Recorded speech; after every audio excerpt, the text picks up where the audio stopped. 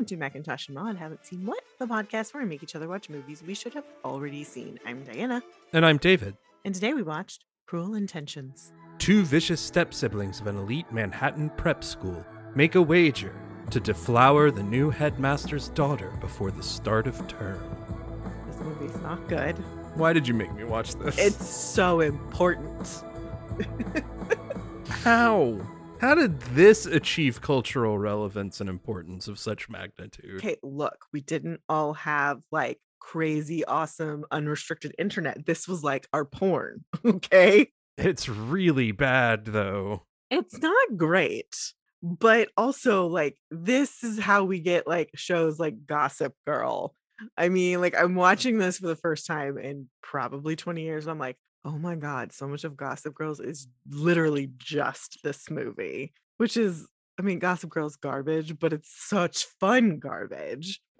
I guess maybe fine, but this movie isn't just bad to me. It's also infuriatingly gross. It does not hold up. But like in no way does it hold up. Oh, I don't know about that. I don't know. The longer I watch this, the more that I went, this movie is meant to be an update, slight satire of an old story. Mm-hmm. And it doesn't achieve any of those things. It's not really that funny, other than some really great sight gags and a couple of really good actors. And a lot of it boils down to that our writer-director is not good at his job. No, I don't disagree with any of that here. What I'm saying is that the premise still holds up and that this is a stupid juvenile high school sexual thing. Like, that's fine. They're going to probably remake it again here any minute to give it the Euphoria treatment, which also we don't get Euphoria without having a film like this as well. We just don't. But the film as it is does not hold up in that it is very dated. There's nothing progressive about the characters, and that is unfortunate. Yeah, I don't know. I think it's not just that it's problematic, because Oh. we've watched other movies that we've talked about. Something like, I think of I Shot Andy Warhol, which is incredibly problematic, but only because of the context in which we're in now. Sure. But still has this really interesting statement and thought process. This to me feels like the grossest cash grab of all time. It just feels like a pure cash grab and lascivious 30-something dudes wanting to make a movie about teenagers. Making this movie this way today, absolutely. Back then, no. I feel like this is kind of like, well, American Pie is the outlandish sexual teen comedy film that, you know, ends in a happy, like, sweet bow. This is going to be the provocative sexual teen movie because that's what it's really trying to go for. Everyone is very overwrought and absurd and just dripping with fake ennui. And then we have a clown. And when I say clown, I'm talking about Selma Blair because in this film, she is a clown. Yes. And she is the best part of this movie. Like, in watching it now, I'm like, she's the best part. Truly. I mean, it's not a good movie. I'm not trying to say it's good. But having been like, that was a good movie back when it came out, I get it. I'm aware. See, I watch this and go, I don't think this was ever a good movie, period. I mean, there are attractive people in it. And like, again, this was a part of our quote unquote porn. Yep. I'm mad at this movie. I'm pretty mad at this movie. All right, well, the budget was $10.5 million for this movie. Mm-hmm. That doesn't shock me in the least. Nope. It globally grossed $76 million. This is catnip. Of course it was going to make a ton of money. And it was shot over 6 weeks. Okay. That's pretty reasonable. They did not fuck around with this movie at all. They got shit done. I mean, that's great. These people had other gigs. I'm pretty sure this is still during Buffy time. So yeah. Oh, yes. Yeah. So I got a hiatus. This is how much time we have to film this. Let's get it done. Look, that's fine, but it shows all over the quality of the filmmaking. And maybe that's just who's making the movie. Mm-hmm. but the whole thing feels just slapped together. It's definitely got that feel simply because of like the edit, but I don't. This is a straight to video release if it comes out anytime in like 2005 forward. Well, the sequels definitely were. Well, yes. But just like everything about this feels so just shoved together for no good reason. Mm-hmm. And some of the trivia here, it implies further things on that. Although there's not that much trivia about this movie. So. Yeah.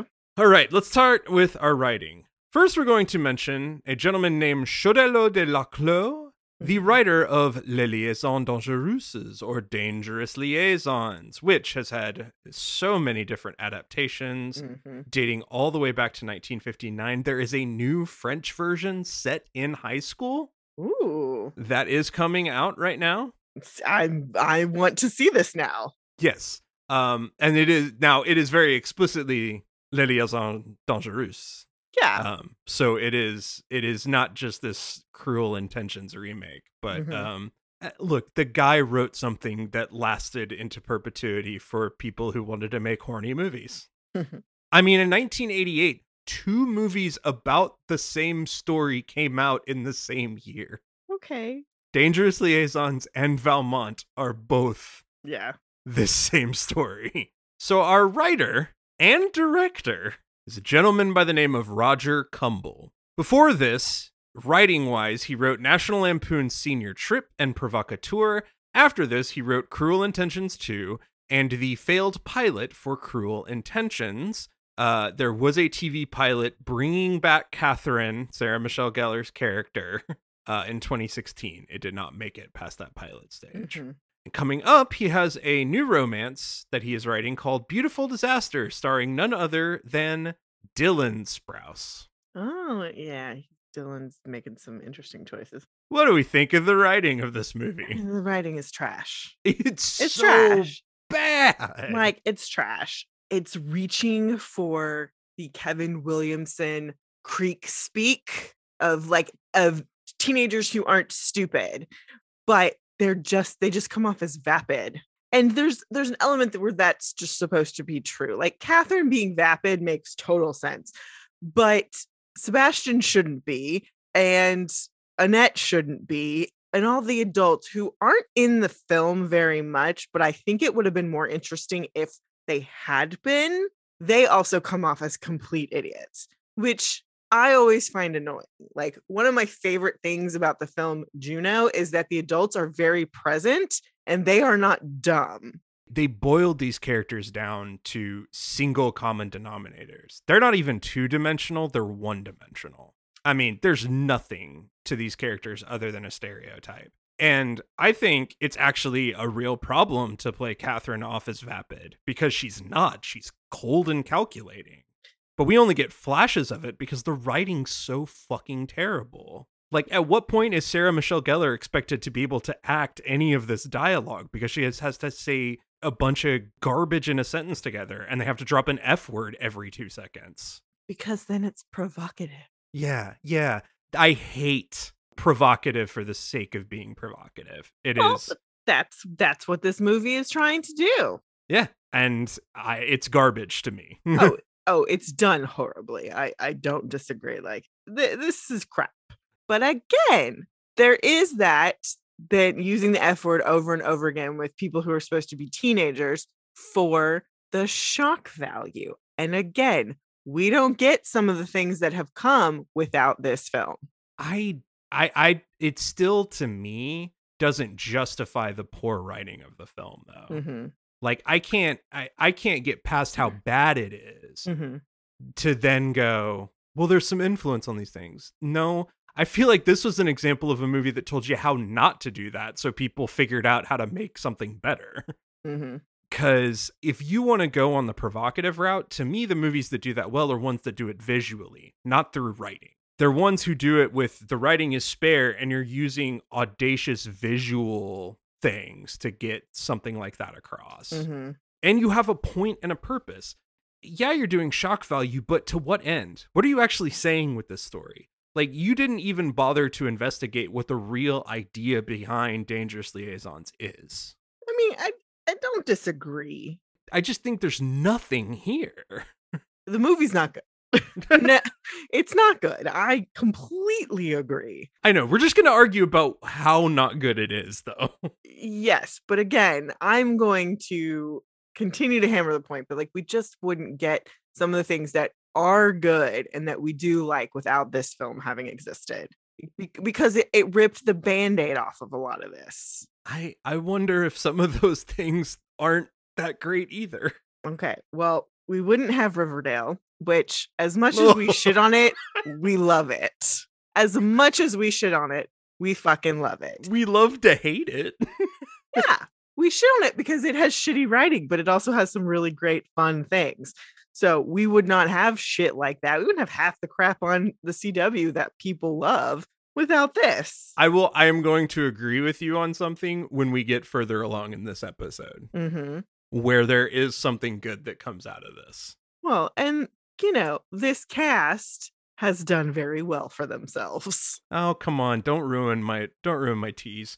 It was obvious. The original script was written within 12 days. Of course it was. It's an adaptation. You didn't do anything original. Jesus fuck, man. No. He apparently saw Todd Solondz's Welcome to the Dollhouse. Welcome to the Dollhouse is a cult classic with Heather Matarazzo. I'm aware. It's amazing.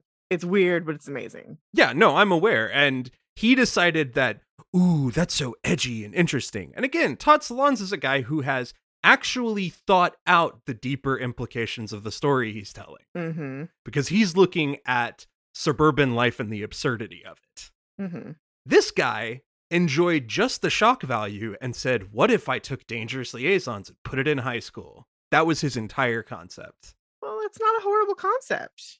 Yes, but he didn't think any further than that.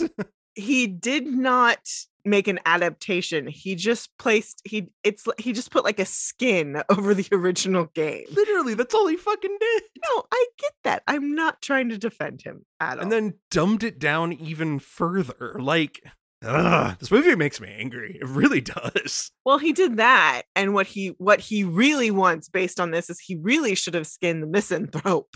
That would have been a better version of this. For fuck's sake, wouldn't have though? Oh, I know. That's the better version of this. Fun fact, in college, we had to do a set design for the misanthrope, and I set mine in a present day version of the real world house. That's not bad. It was awesome. It's not bad. Originally, there was a scene shown where Sebastian actually hit Catherine, justifying Ronald's actions at the end of the film. However, the dialogue did not fit Sebastian's character, so they decided to just leave it ambiguous. I'm fine with that. Yes. I mean, it's completely in keeping with Catherine's character that she would just lie, and it's in keeping with Ronald's character. So from what we were shown to, I'm just like, how dare you hit her? To be indignant. Yeah, of course. Yeah. But just the thought that you missed the point of your own lead bad character who would totally make shit up and be conniving and manipulative because it's very obvious that she's lying. And you were like, well, no, he should hit her. And it's like, you made the dumbest choice possible. Cumble also had originally written the ending where Annette keeps Valmont's journal to herself and announces her cruel intentions to emotionally blackmail Catherine and have her do all sorts of crazy things with the threat of revealing the journal. See, and that happens in so many other TV shows, which is great if you have a longer story. I think for the purposes of this film, I think it's fine that we're just like, oh, you're fucked now. Subtlety, not his strong suit. I'm fine with that end of just like everybody everywhere that you've been lying to now knows, and there's no hiding behind this. To which, you know, the TV pilot was going to be, and now she's back to wreak havoc on everyone. Yeah. Which I probably would have watched and enjoyed. I'm not gonna lie. I'm not gonna lie. But again, that makes sense for an episodic serial television show. Because then you can have fun, you can explore these characters, you can get into it a little bit. I mean, that's what I've enjoyed about I don't typically watch teen drama. It's just not ever been a genre I was interested in. But after watching Riverdale, yes, there's so much we hate about that show. But what is fascinating is the amount of time they've had to explore different facets of these characters. And when it works, it's really interesting and intriguing. Mm. You throw Riverdale into an hour and 37-minute movie? Yeah. It would be hot fucking garbage like this. Also, what title could have been better? The original name of this movie was Cruel Inventions. Oh, God. But the test audience thought it was a sci-fi movie, so they had to change it. Yeah, Cruel Inventions is like your update to Frankenstein, not What Dangerous the fuck Liaisons. does that mean? I know. Oh my god. All right, well, let's keep the Cumble train going. Mm-hmm. Because he's also our director. Okay. This is his debut feature. After this, he directed Cruel Intentions 2, The Sweetest Thing, Just Friends, Furry Vengeance, so many different episodes of television, and After We Collided. Coming soon, he will be directing the aforementioned Beautiful Disaster. Mm. What do we think of his directing of this movie? Oh, it's awful. It's very bad. Ha- The tones are always uneven between either the people in the scene or from scene to scene. Nothing matches. He really thought he was making a period drama set in 1999, didn't he? Mm-hmm. He really thought he was getting away with that. And he has no clue how to deal with these actors. Mm-hmm. He has no clue how to have them approach the scene at any given moment. Mm-hmm. There is no consistency between, not just even between scenes, literally within scenes, there is no consistency. Like, it is bonkers how just messy and slapdash and ridiculous it's all put together and constructed. Yeah. And it ruins every bit of investment in the movie. Like, because sometimes you're like, you know what, this is kind of a fun satire. And no, it gets really fucking dark all of a sudden. And then it's back to being silly and snide. And, you know, then half the time they're saying shit that just makes you hate all of these people. Oh, yeah, it's not good. It's not good. It just keeps going all over the place. And at a certain point, you just go, my dude, pick one thing and go with it. Mm-hmm. Because there's been plenty of bad movies we watched where they were like, well, look, at least they just went with what they were doing. Mm-hmm. Right? I really think he wants to make a satire. He wants to comment on the modern high school / college-y vibes of all of this stuff, and he wants to do it through the lens of this novel. Then why didn't you just fucking do that? Mm-hmm. Why did we have to throw in all of this other stuff? And you just go, man, it's a disaster of a movie, especially from a directing standpoint. The writing's bad to begin with, but like, he doesn't help it at all. No, it doesn't elevate or fix anything. It's bad. It is super duper bad. And we'll get into some trivia about like design choices and shit. And it's both, well, yeah, that's pretty obvious. But then that also makes you go, oh my God, y'all had like no actual ideas about what to do with this movie. You went with literally the most basic choice. This film is, you know, a student film at best. Like, I'm gonna learn how to direct and write. There are, granted, very talented high schoolers who participate in film programs who could make a better movie than this. Oh, sure, with their iPhone at this point. But that's fine. Like, this guy did not have, and we've seen some fabulous people's first time at bat go amazingly well. Yeah. Because all the ingredients were working. This is an example of like, you have a fabulous cast. There is no bad cast member in this movie. And this is hot fucking garbage. When you look at the script and then the directing, no, just no. Well, and it really comes back to that. It's not so much that you can't make this good or you don't have the resources or stuff to do it. It's that you haven't thought any of this through. Yeah. You literally just have an elevator pitch and you made an entire movie based on that. Mm-hmm. Well, Cumble may have had some assistance from producer Neil H. Moritz, who also worked on I Know What You Did Last Summer. Okay. In fact, he was instrumental in getting the 2 stars of that movie into this movie. Yeah, it doesn't surprise me. And Moritz also put it in his contract that the film could have no less than an R rating, and Columbia agreed. I mean, I'm fine with all of that. I mean, the point was we're gonna make a sexy teen film, and we're not gonna compromise. Okay, I'm fine with that. But you didn't do a good job. You did such a terrible job of that. Mhm. Your idea to get that R rating was, well, let's drop every expletive known to man and put people in the most suggestive positions ever. Mhm. That was it. Instead of, making a story and then naturally leading into wildness. And then dropping a few expletives because that's how people would actually talk. Yeah. Okay, let's move on to the one nice thing I can say about this movie, Okay. which is its cast.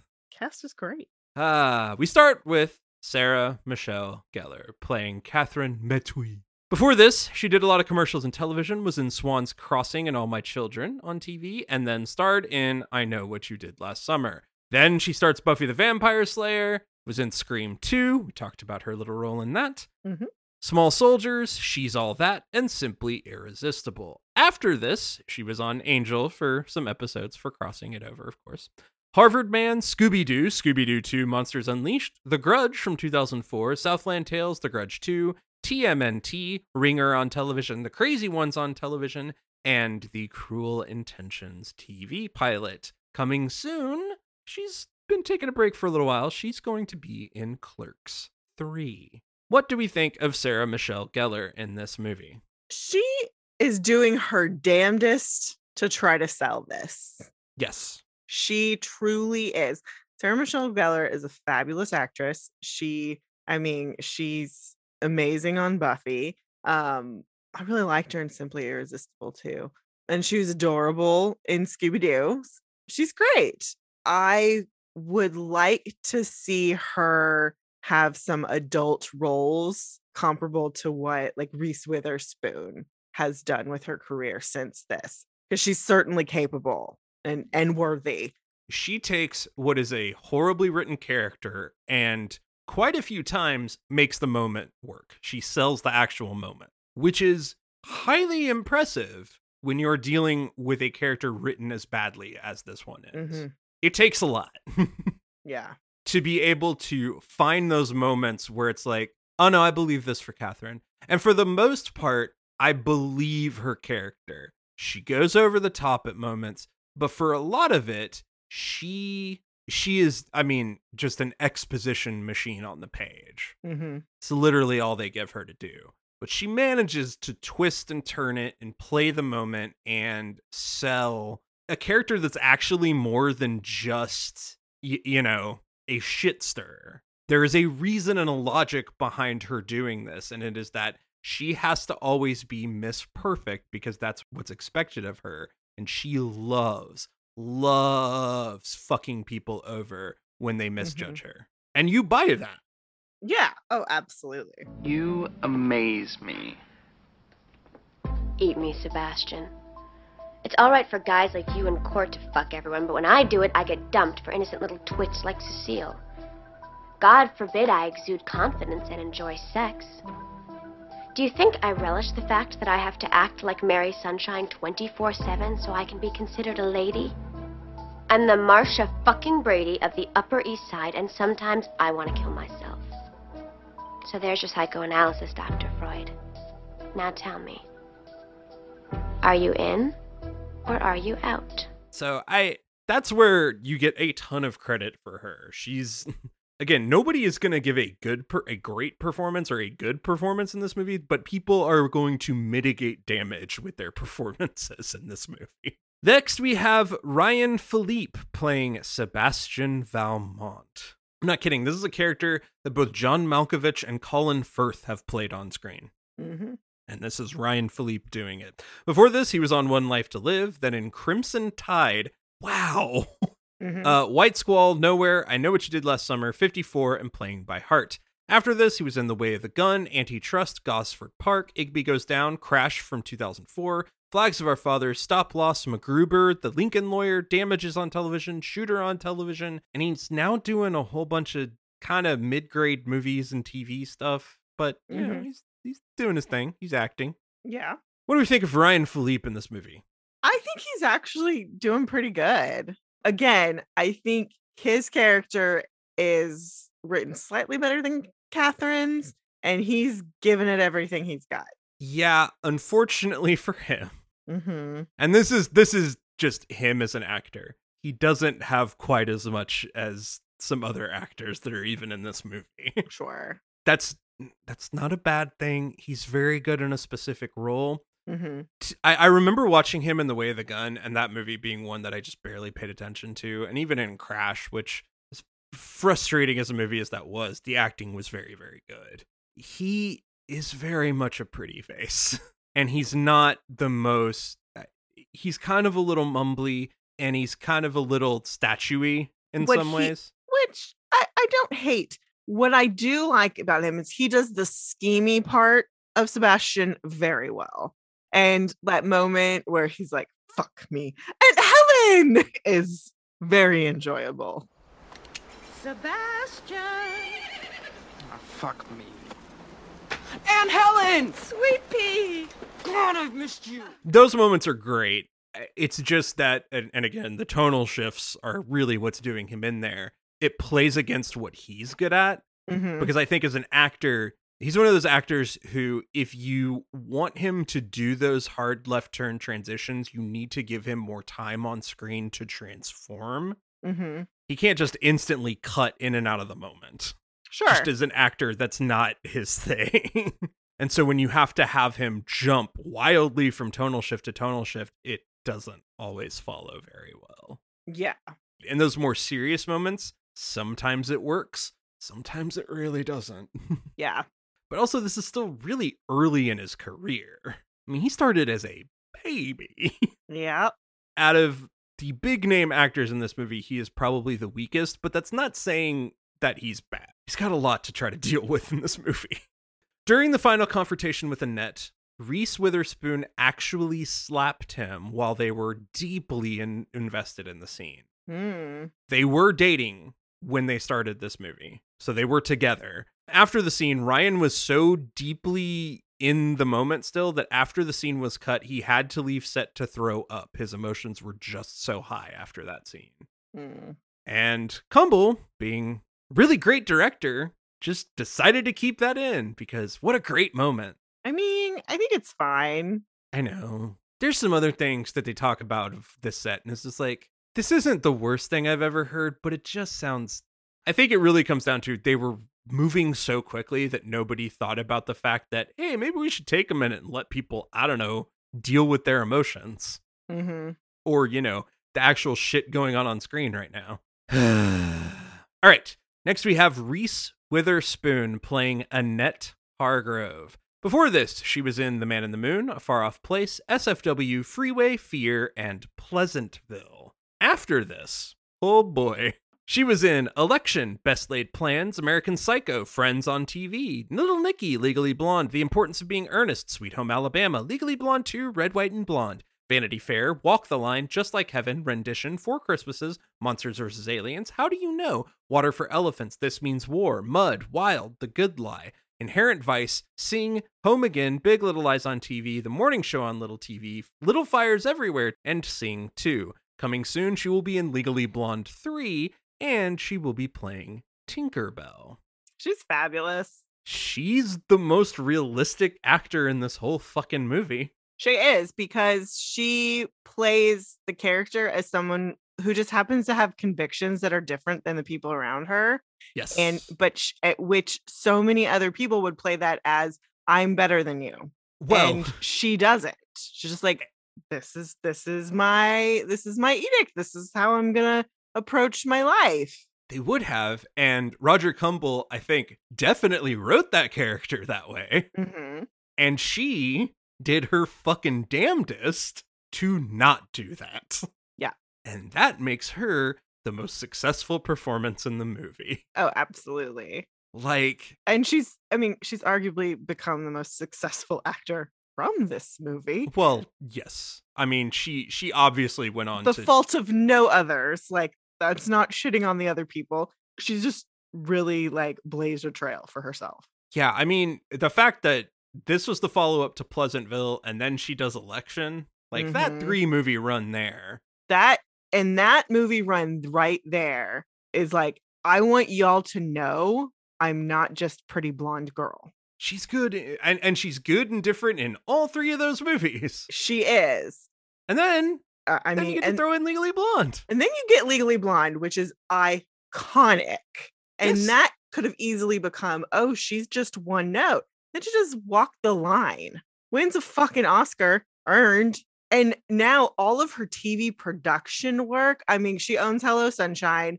It's amazing. Like, I remember listening to an interview with her where they're like, how did you get into this? She's like, well, I kept telling people you need to option this book, because she's a very avid reader. And they'd be like, no, I don't think so. And she's like, fine, I'm going to do it. And then she would go talk to people like, how much did you make for this? I need to know how much you made for this movie, because I'm going into negotiations on my next thing, and I need to know, because I should be making that kind of money. And that's like, she became a boss bitch in the best way. I love her. I'm a big Reese Witherspoon fan. No, she gets the best performance in this whole movie. She does. She really does. Because she's the best. Despite a number of reports, she was not pregnant while filming this movie. She was pregnant during the press tour, but her daughter Ava was born a full year after the movie came out. Mm-hmm. So she was not pregnant at the time. Who could have been better? Their original choice was Dawson's Creek star Katie Holmes. I don't hate that. This was the studio's choice. I understand, especially at that time, having her be a name for consideration. You couldn't have her with Ryan Philippe or Sarah Michelle Gellar. Cumble did not think she had the presence for the role. Exactly. She could have played the Selma Blair role, but I don't think she has the comedic chops for that. Yeah. Reese Witherspoon had a presence. Mm-hmm. Ryan Philippe was already signed on, so Cumble asked about his then girlfriend, Reese Witherspoon. Mm-hmm. And here's Cumble quoting about how this went down. Quote, so basically, we took Reese out to dinner to get her drunk, and we ended up getting drunk. And I literally got down on my knees and begged her, please, it'll be 15 days, you'll be great. Unquote. Not wrong. No, I just... Every story I hear about this man makes me think that he's not a creeper. He's just a hot fucking mess of a human. Well, again, this is his first thing. The stakes are so high for him, and he doesn't know how to go about getting, he just doesn't know what's expected and what's appropriate. So I get let's get buddy, and maybe if she's drunk, she'll commit to it and then she'll do it. I want to, not knowing anything else about this man, I want to try to be somewhat generous, not thinking there's anything untoward happening. As far as I know, there are no reports of any wrongdoing. It's just the wildly weird, inappropriate approach that bothers me. Yeah. It's a little weird. All right. Finally, for our main cast, we have Selma Blair as Cecile Caldwell. She's amazing and incredible and a wonder. Before this, she was in and Out and Can't Hardly Wait. After this, she was in Down to You, Zoe Duncan, Jack and Jane on television, Legally Blonde, The Sweetest Thing, A Guy Thing, Hellboy, A Dirty Shame, In Good Company, The Fog from 2005, Lies and Alibis, Hellboy 2, The Golden Army, Kath and Kim on TV, Anger Management on TV. She played Kris Jenner in American Crime Story, and she was in After We Collided. What do we think of Selma Blair in this movie? She's my favorite part of the movie. She's so fucking funny. Because she's written to be a dumbass. That's just how she's written. She's just a naive idiot of a girl. Yes. That's how she's written. But Selma plays her in a way where it's yeah, she's very innocent, very naive. But she wants to learn. She does want to become cool and popular, and she does want to be sexual. She does want to she's game for a lot of things. So she doesn't realize how naive she actually is to what's happening. Yeah. And so she plays it as though she's a child. Yes. Which in one way is a little heartbreaking, but in another way is what makes it so hilarious, because she's just like playing around, having fun. And all, like Catherine's like, idiot. Like, what the fuck is wrong with you? Because they're so beyond jaded. That would make me a slut. Wouldn't it? Cecile, everybody does it. It's just that nobody talks about it. So it's like a secret society. That's one way of looking at it. Fucking idiot. Cool. Secret society.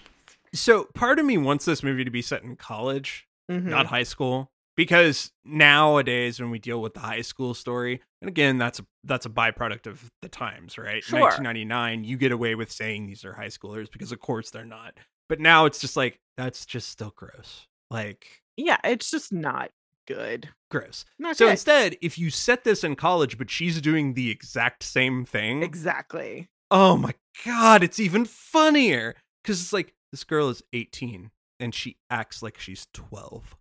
Because that's how she comes off in this fucking movie. Yeah, she does act like she's 12. And it's very entertaining. And of course, after she has sex, she's like, her telling it, prude is 1000% what I have seen similarly naive girls turn into. Just the attitude they adopt instantly after their first sexual experience is just like, okay, now. Perfect. And it adds to the humor that she is 5 years older than Sarah Michelle Gellar and 3 years older than Ryan Phillippe. I mean, that's just a fun trivia Like, note. It's just fun. The fact that you're watching, it's like, you are 27 and you're playing the emotional equivalent of like a 10-year-old. Yeah, pretty much. And not in an icky way, just in a, this is fucking hilarious way. It's like Step Brothers humor of like, these are 40-year-old men who are acting like they're 16. Oh, those guys are acting like they're 14. Yeah.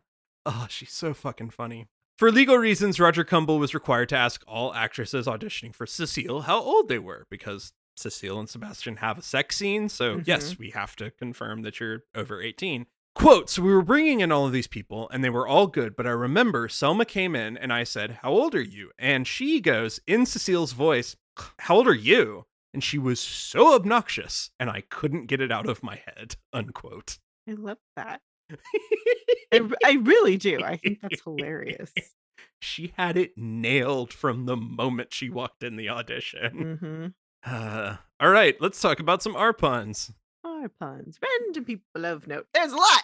We have Louise Fletcher playing Helen Rosemond, Valmont's aunt. This is Nurse Ratched from One Flew Over the Cuckoo's Nest. Yeah. Joshua Jackson playing Blaine Tuttle. It's Charlie from Mighty Ducks and Pacey from Dawson's Creek. I knew he was in this, but I forgot that he had blonde hair. And it made me laugh so hard when I saw him on screen. He's doing a very good job with the worst written character in the film. He gives this character some actual personality when they literally just use him as an excuse to say homophobic slurs. Yeah. Like, he's not even the butt of a joke. It's just so they can use slurs. And it's just like, wow, guys. Wow. Eric Mabius playing Greg McConnell. He had runs on Ugly Betty and the L Word. He was also in Welcome to the Dollhouse, which I guess had to be how he got cast in this. He is now part of a Hallmark series of movie mysteries about postal detectives called Signed, Sealed, Delivered. Sean Patrick Thomas playing Ronald Clifford. He was one of the leads in Save the Last Dance. He also had a role in Barbershop. He's great. Swoozie Kurtz playing Dr. Greenbaum. She was mentioned before in The World According to Garp as an Arpon, but she plays an incredibly similar character in 1988's Dangerous Liaisons. I like that they have a person from the original. It's a fun nod. Christine Baranski playing Bunny Caldwell. Oh my God. Yeah. That's when you just get a ringer, right? Like, yeah. Who can we get that's the most snooty upper crust woman that we can put in this role? I know, Christine Baranski. I love that woman. The tipping point in getting her to sign on to the movie was the 3-day shooting schedule for her, and that her daughters were such huge fans of Buffy, they were so excited their mom might work with Sarah Michelle Gellar. That's adorable. Elena Reed Hall as the nurse at the nursing home. She played Rosalie Holloway on 227 and was Olivia on Sesame Street. Tara Reid playing Marcy Greenbaum. It's Melody Valentine. Look, Melody Valentine is a treasure and she was amazing. And I was like, this makes me rethink Tara Reid. Oh, yeah. Hyep T. Lee playing Mei Lee. She played this same role in the television pilot, which I love. Oh, okay. But she was a refugee from Central Vietnam. After the war, she got a casting call and she was cast opposite Tommy Lee Jones in Oliver Stone's third part of his Vietnam trilogy, Heaven and Earth. But she only acted a few more times and wound up running a Vietnamese restaurant in Venice, California, until her passing in 2017. And finally, Charlie O'Connell playing Court Reynolds. This is the younger brother of Jerry O'Connell. He also played Jerry's brother Colin Mallory on season 4 of Sliders. Because why not put both O'Connells on a television Of course show? not. Why not? Why not? Why don't you do that? All right, let's do a little bit of trivia. Trivia. As an avid book collector, Sarah Michelle Gellar owns an early edition of La Liaison Dangereuse. Per costume designer Denise Wingate, she's all that in Melrose Place, Cecile's red hoodie was meant to invoke Red Riding Hood. Again, these decisions are the lowest hanging fruit. Oh, yeah. She also deliberately made Valmont's wardrobe dark to contrast with Annette's lighter wardrobe. Whoopity-doo. Costume design. Like, what?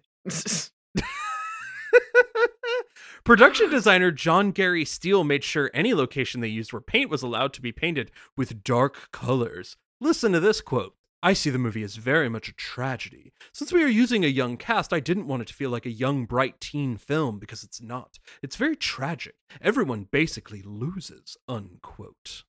These motherfuckers thought they were making something serious. Yeah. Right.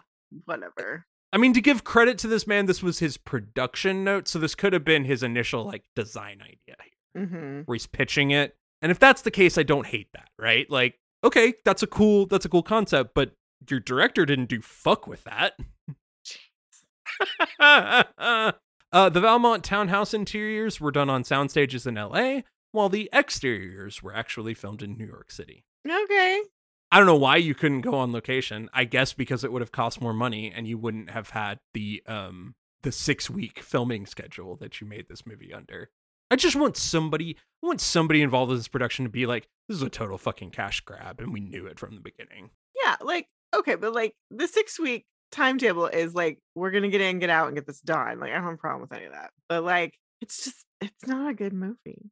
Oh my God. It's not a good movie. And then there is the kiss between Selma Blair and Sarah Michelle Gellar. Oh, yeah. Which put the movie on many sexiest movie lists. They were not meant to produce spit in the scene, but when someone noticed, they made them film it again to make it steamier. Cinematographer Theo Van de Sande proclaimed it was, quote, beautiful, unquote. Okay, that's creepy. Yeah! I don't like that. No! Not even a little bit. And again, what is the purpose of that moment other than to have two women kissing on screen? Yeah, pretty much. I'm not saying that moment doesn't play well if you do it in a much more thoughtful telling of the story in a satire. Not at all. I love the idea that Catherine's like, I'll have sex with anyone. I don't fucking care. Yeah. That's totally fine. It's just yes, but you didn't give a shit about any of that.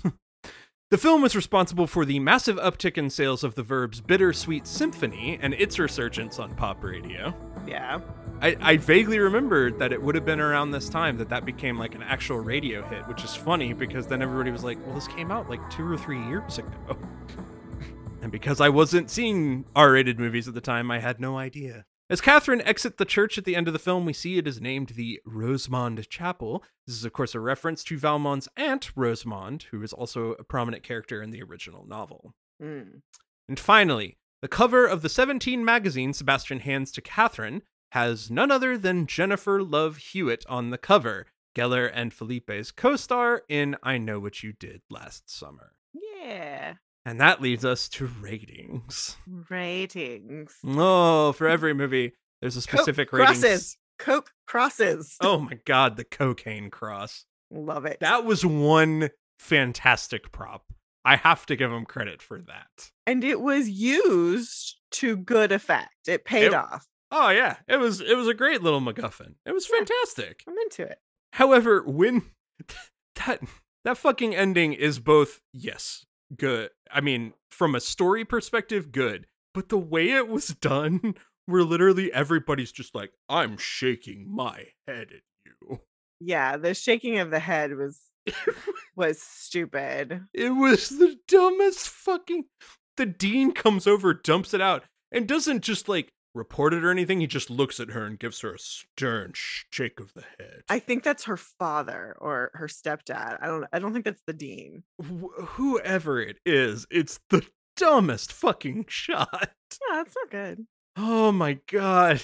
It's one Coke cross for the Coke cross itself and for the cast of this movie. I'll give it a 1.5 Coke crosses. 1.5.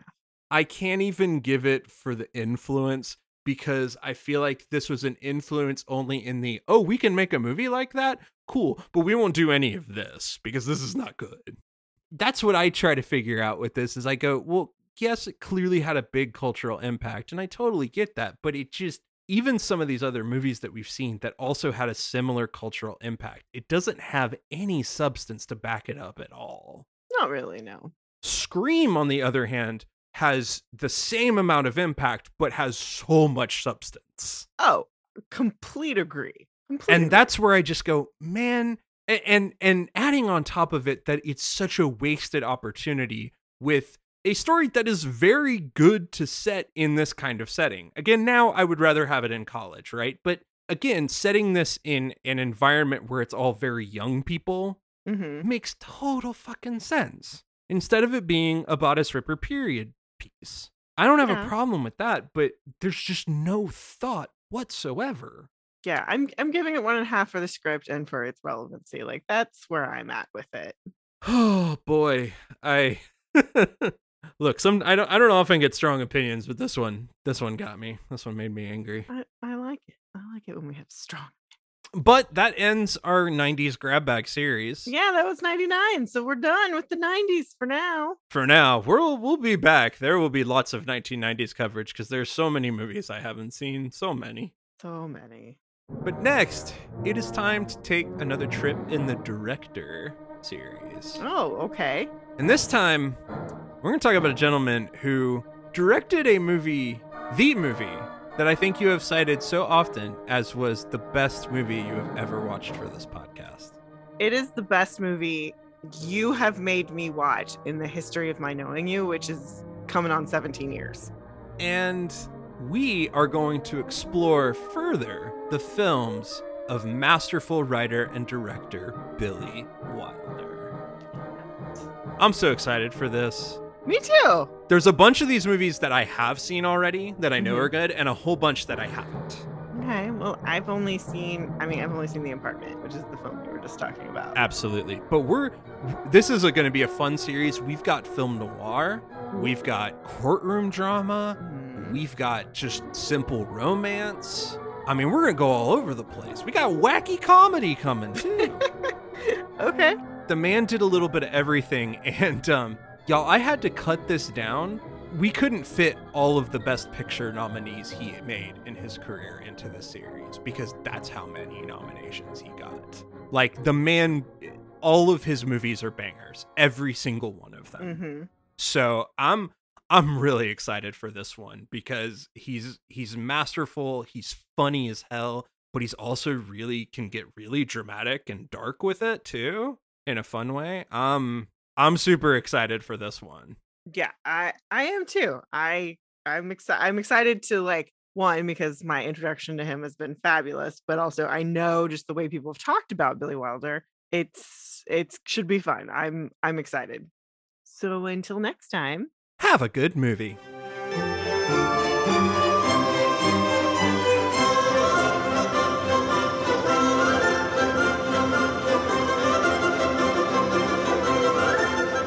Thanks for listening. Be sure to review and rate us on iTunes, Stitcher, or wherever you listen to your podcast. For questions, comments, and recommendations, you can email us at macintoshandmod@gmail.com or find us on Twitter, Instagram, and Facebook.